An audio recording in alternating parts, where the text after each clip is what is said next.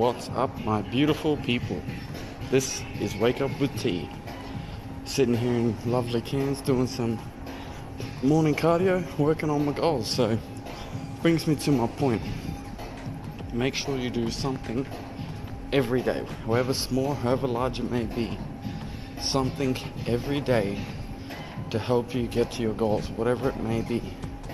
You could be doing that bit of study, could be working a second job on that day off. It could be going and helping somebody.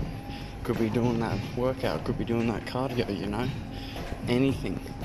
Work on your goals. Master the things that you set out to master, and you will complete the things that you want to complete and achieve the things that you want to achieve. But the reality is, you can't really take days off. You got to do something. Something every day. Even if it is extremely small, it will still count in the long run. Those thousands of tiny decisions you make, the positive decisions you make to invest in yourself and upskill yourself will count in the long run. Do you really think all those successful people out there just took days off because they didn't feel like it? Fuck no. Be realistic. It will take some effort.